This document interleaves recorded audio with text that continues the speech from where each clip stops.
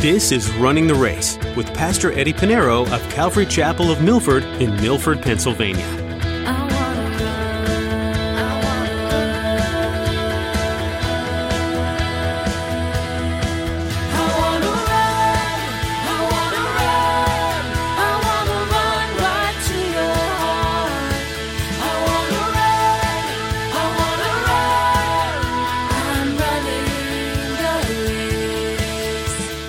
You got to have this car.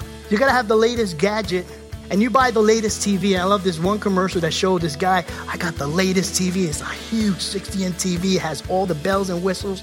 And just as he puts it up, he sees his neighbor across the street that had a better and bigger one. There's a newer one. He said, I just got this. Or they said this was the latest one. Yeah, but that was 2 days ago. There's a newer one now. And you just got to keep up, you know. It's impossible. We're not content.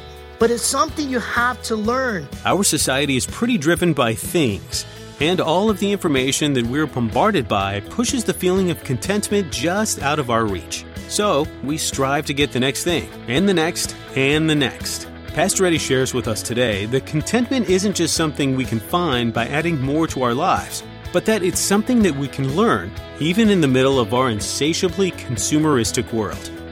Well, let's join Pastor Eddie in the book of 1 Timothy chapter 6 as he continues his message, False Teachers and True Contentment.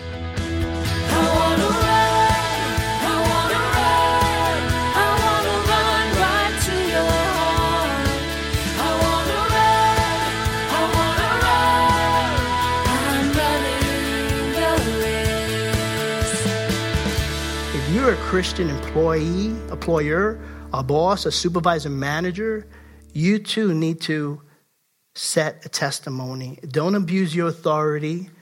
Learn how to communicate with people. And that's what Paul gives us when he wrote his letter to the church in Colossae for masters. Verse 2, he says, and those who have believing masters, let them not despise them because they are brethren, but rather serve them because those who are benefited are believers and beloved. Again, everything we do, everything you do.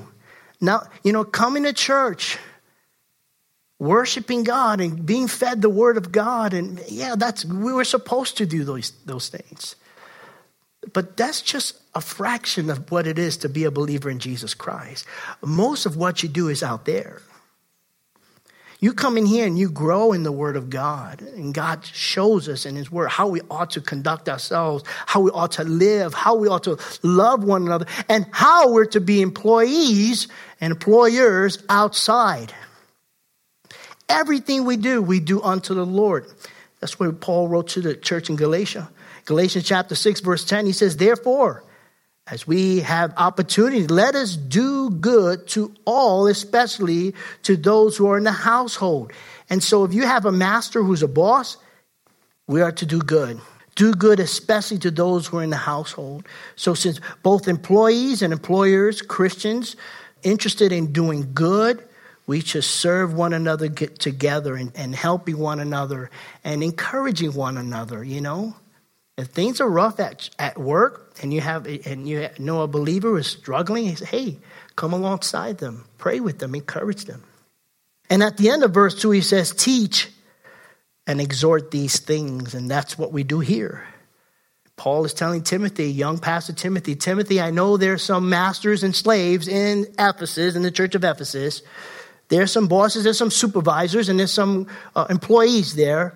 You tell them how they ought to conduct themselves. You tell them they're to honor their masters. Colossians chapter 3, verses 23 to 24. And whatever you do, this is the verse I wanted to read before. And whatever you do, do it heartily as to the Lord and not to men. So it's not to your boss. Yes, you're obedient to what your boss said, but you do it heartily to the Lord, knowing that from the Lord you will receive the reward of inheritance, for you serve the Lord Christ. Everything you do, whether it's here, ministry here in the church, whether taking care of things at home, at work, everything we do unto the Lord. So that's in verses 1 and 2. It deals with masters and servants. We call them today employees and employers. Now in verses 3-5, Paul is going to draw attention to false teachers. In verse 3, he says, if anyone teaches otherwise and does not consent to the wholesome words, even the words of our Lord Jesus Christ, and to the doctrine which accords with godliness. False teachers would always teach otherwise. Anything and everything outside the scriptures. Even replacing the words of Christ. He says, even the words of our Lord Jesus Christ, the words that we find in the four Gospels, Matthew, Mark, Luke, and John, they even have rejected the words of Christ. And the reasons we find over and over again, Paul gives us warning after warning. Almost every letter, almost every book in the New Testament gives us warnings about false teachers. Why? Because they're false teachers. People don't get it. They're lazy in picking up their Bible, and so they believe everything that they hear. And I always encourage you, don't believe everything I say. As you follow every word I say, you're following Eddie. You shouldn't be following, you're following Jesus Christ. Take notes. Go to the Facebook page. Go to the YouTube page. Go to the website and listen again and see what I'm saying is in Scripture. If not, come and tell me. But don't take the word, test everything. John tells us, don't believe everything, but test everything, see if they are of the Lord. Rightly dividing the word of truth. You could be told anything and you believe it because it sounds believable. But when you take it and you line it up according to Scripture, you find that it is not of the Lord. It's not biblical. We're so lazy. We need to open up the Bible and read it. The reason why they're false teachers, because number one, which is obvious, the enemy is working. He's not done yet. He still has a bag of tricks left. He knows that Jesus Christ is coming soon. And he's not going to give up. The only time he'll give up is when the church is gone. And even then, during the 7 years of tribulation, while we, the church who believes in Jesus Christ, would be with him, he still has work to do. But until he gets cast into the lake of fire, he's going to keep going. And he'll keep going a lot further than the Energizer Bunny. He'll keep going. He has one thing in mind, is to destroy man. The second reason why they're false teachers is because people believe them. They believe them. They don't want to open up their Bible. They rather believe, okay, what he says is true. How do you know it's true? They believe him. That's why they're false teachers. If there was a false teacher sent by the enemy and nobody's listening to him, he wouldn't go too far. But because there is always a following, there's always people following what other people teach and not line up with Scripture. Oh, but every time I listen to him, he has such a great smile on TV. Oh, but wow, yeah, he waves his Bible, he doesn't read it. But man, he makes me feel good in his message. Do you see he has almost 50,000 people in the arena? He hit the top bell and he said a 10-step to a belly to you. He makes me feel good. 2 Timothy chapter 4, verses 3-5, it says this, "For the time will come when they will not endure sound doctrine." We're already there. "But according to their own desires, because they have itching ears." It sounds great. "They will heap up for themselves teachers." That's what they're doing. "And they will turn their ears away from the truth and be turned aside to fables. But you be watchful in all things." You be watchful in all things. Don't believe everything and anything. Study the Word of God. If the Word of God, or if you hear anyone that teaches, you love the way they teach, and it makes you feel good, and that's all you get is feeling good, then you need to reevaluate your relationship with Jesus Christ. Then you really need to read the Bible, because you're not reading the Bible. Because sometimes when I read the Bible, I get convicted. Sometimes I get uncomfortable because I know it's a conviction. The Holy Spirit has not stopped working in Pastor Eddie because he's a pastor. No. He who began a good work in you will complete it to the day of Christ. The Holy Spirit will continue to work in your life until you stand before Christ with your glorified body. And until then, if all you do is feel good, then you're really not being spoken to by the Holy Spirit.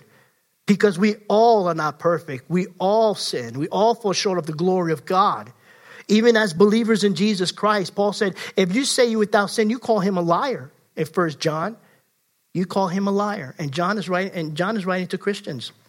And we need to be careful with false teachers. I don't care if they have the best selling book. I don't care if they're the most popular. I don't care if all your friends posting a 5-minute video on Facebook or on YouTube, and it makes you feel good, see what they're saying, see if it's biblical. And that's all they want to do is tickle your ears. They want to tickle your ears. That's all they want to do. Now, notice what Paul uses. He uses the word wholesome words in verse 3. Again, because the words of Christ, it is healthy. We don't live by bread alone, but by every word that comes out of the mouth of God. We eat bread that perishes, but this is the bread that never perishes. This is the bread that, it makes you feel good, encourages you, but it also convicts you. And there are a lot of false teachers that won't teach you that. The word of God, it feeds our soul. It's life for us. This is life. This is the manual for everything and anything. You name it. This will give you life. It will give you wisdom. It's filled with promises for those who are consistent and maintain and stay the course. And it's life.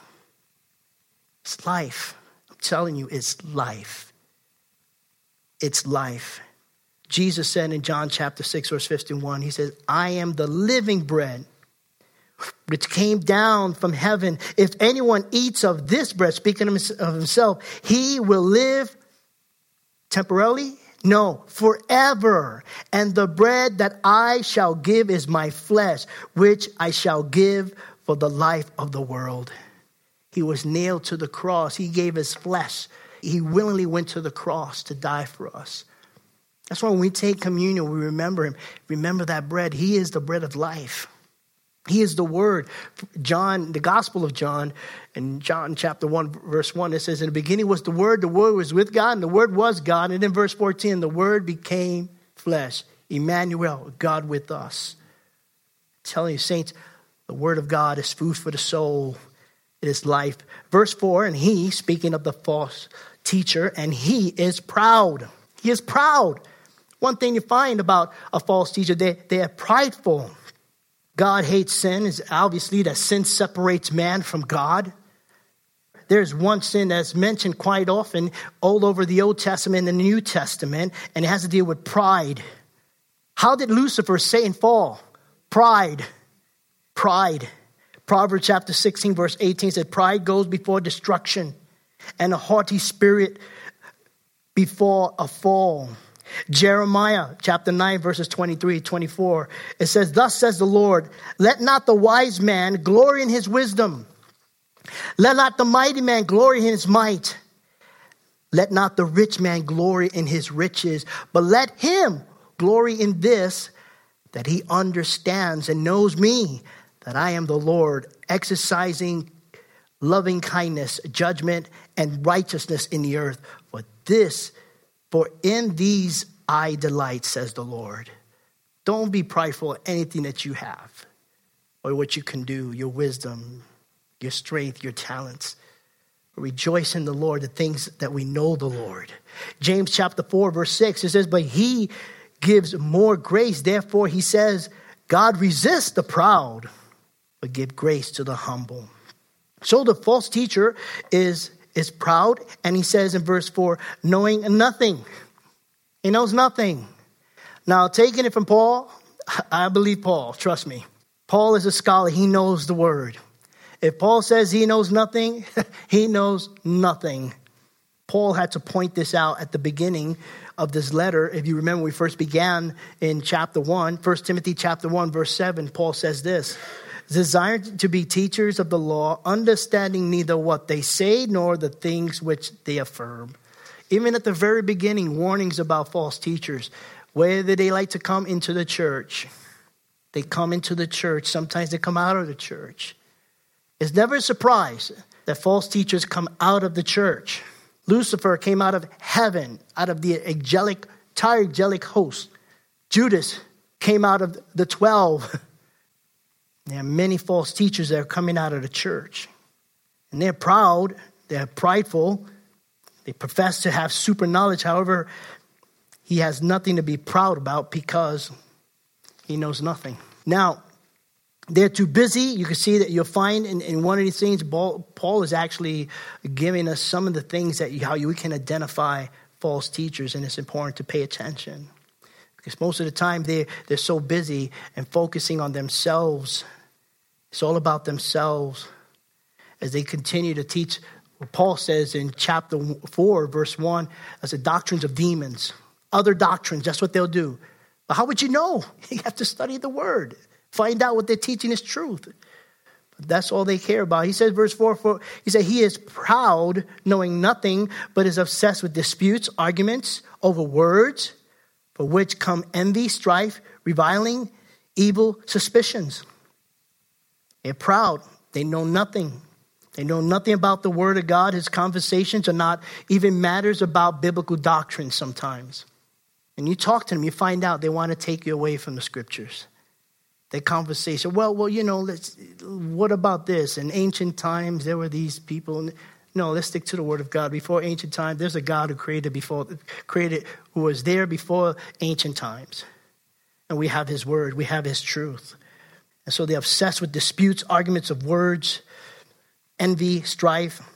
In verse 5, he says, useless wrangling of men of corrupt minds, destitute of the truth. Because false teachers, their minds are corrupt, and because they have turned away from the truth of the gospel, he'll always cause trouble in the church. Who suppose that godliness is a means of gain. Godliness is a means of gain. And hoping that they can challenge your belief and challenge the doctrines and the scriptures only to have a following and financial support. That's what you find in the Christian channels. Sad to say. 75% of them are just prosperity preachers and teachers. And they're asking for money. I always say, if they're on TV, they don't need money. It's tens of thousands of dollars. Meanwhile, there are local churches that really could use support, other ministries. But yet, they need $54 million for a new jet. That's what he had 2 other jets. He needed a third one. Some of these TV evangelists or preachers, teachers, have 3 or 4 mansions. Again, people not doing their research. They're not doing their homework. They're not.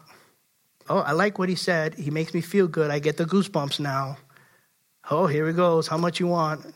It's like, a bug looking at those bug lights. Oh, it's glowing. How much you want? That sounds so good. We suppose that godliness is a means of gain. And is it from such withdraw yourself? That's what he said. Listen, withdraw yourself from me. Stay away from those people. Very simple. And I'm going to give you a list here. Any teacher, preacher, or pastor, number 1, who teaches another doctrine, who does not take even the words of Jesus Christ, who is proud, obsessed with disputes, arguments over words, and the fruit of his character, envy, strife, reviling, evil suspicions, who suppose that godliness is a means of gain. If they fit any, or they have any of these characters, stay away, Paul says. Stay away. As a matter of fact, in the Greek, it's a command. He's commanding you. You see this, you stay away. It's as a parent would tell their child, stay away from that kid. He's bad news. He's in trouble. He's 13 years old. He already has a rap sheet. There's a warrant out for his arrest, Stay away from him. So Paul says, stay away, false teachers. Doesn't matter if they're popular. Again, even have the best-selling books, stay away. Now, verses 3 to 5, false teachers. Now we're going to look at verses 6 to 10, true contentment. True contentment. Verse 6, it says, now godliness with contentment is great gain. It's different from the previous verse, isn't it? The false teacher will give you the false definition of gain. Here in verse 6, Paul says, godliness with contentment is not only gain, but he says great gain. You want gain? How about great gain? But if it's godliness with contentment. And godliness is not something you work to or try to obtain. We are godly in the sense because we belong to God. It doesn't mean you're perfect. Practically we need to work in everything we do. We have to set the example, give a testimony, live a life that glorifies God. We're complete in Christ. So the godliness is there. We put on his righteousness, not because of anything we've done, but because what he's done. So the combination of godliness with contentment gives great gain. Contentment means to be satisfied and sufficient and to seek nothing more than what one has. That's what it means to be content. We live in a materialistic world, and I think we're so immune to it that we don't realize it because we live in America. But we're spoiled. And listen, I include myself. There's some things I'd rather have because it's just convenient or because I want it. I'm not perfect. I like what Warren Wiersbe defines contentment. He writes this: an inner sufficiency that keeps us at peace in spite of our outward circumstances. That's contentment. It doesn't matter what you have or don't have. Because as Christians, we have all that we need because we have Jesus Christ. Now, to be content, now you have to look at everything you have. Because I could guarantee you, if there's a person here that probably has the least, that has the least among all of us, if we were to just figure out what we have, even the person that has the least in this room or even in America has more than the people in a third world country. But we need to learn to be content, and that's what it is. It's something that has to be learned. Learn. In the same way we learn that we need things, the TV ads, the billboards, the commercials on TV, you got to have this. And it's funny how they want to sell you a car and they break all the laws just to sell your car. They're going reckless driving, just show what the car can do. You got to have this car. You got to have the latest gadget. And you buy the latest TV. I love this one commercial that showed this guy, I got the latest TV. It's a huge 60-inch TV. It has all the bells and whistles. And just as he puts it up, he sees his neighbor across the street that had a better and bigger one. There's a newer one. He said, I just got this. Or they said this was the latest one. Yeah, but that was 2 days ago. There's a newer one now. And you just got to keep up, It's impossible. We're not content. But it's something you have to learn. We're so, we get so caught up. Even if you're on Facebook, all the ads are there. YouTube, all the ads are there. How about this? Hey, shop now, press here. Everywhere. It's just, you have to have things. But we have to learn to be content, something you have to learn. This is what Paul said. This is what Paul wrote to the church of Philippi. Philippians chapter 4, verses 11 to 12. He writes this: not that I speak in regards to need, for I have learned in whatever state I am to be content. This should be the goal of a Christian. I'm running the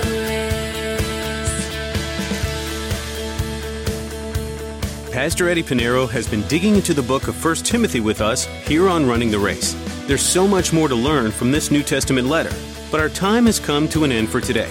Before we go, we'd like to invite you to visit our website to hear more messages from Pastor Eddie. Head over to runningtheraceradio.com. There, you'll also find a link to our podcast, where you can subscribe to receive up-to-date messages each time they're available. If you're in the New York, New Jersey, or Pennsylvania area, why not come be a part of our weekly worship service? We gather each Sunday at 8:30 and 10:30 a.m. for Bible study, worship, and getting to know each other better. Find more information at runningtheraceradio.com. If you're in a place of blessing due to this radio ministry and you'd like to know how you can partner with us, we'd gladly accept your support. Here's Jessica to tell you more. Prayers for this ministry would be so appreciated. The opportunity for the lost to be reached over the radio is incredible. So please pray for our listening audience and that what's shared will alter people's lives forever. Another way you can support us is by prayerfully considering giving in a financial way. There's a lot of time and effort that goes into producing this program, and we're grateful for all who are willing to come alongside us to support the creation of each program.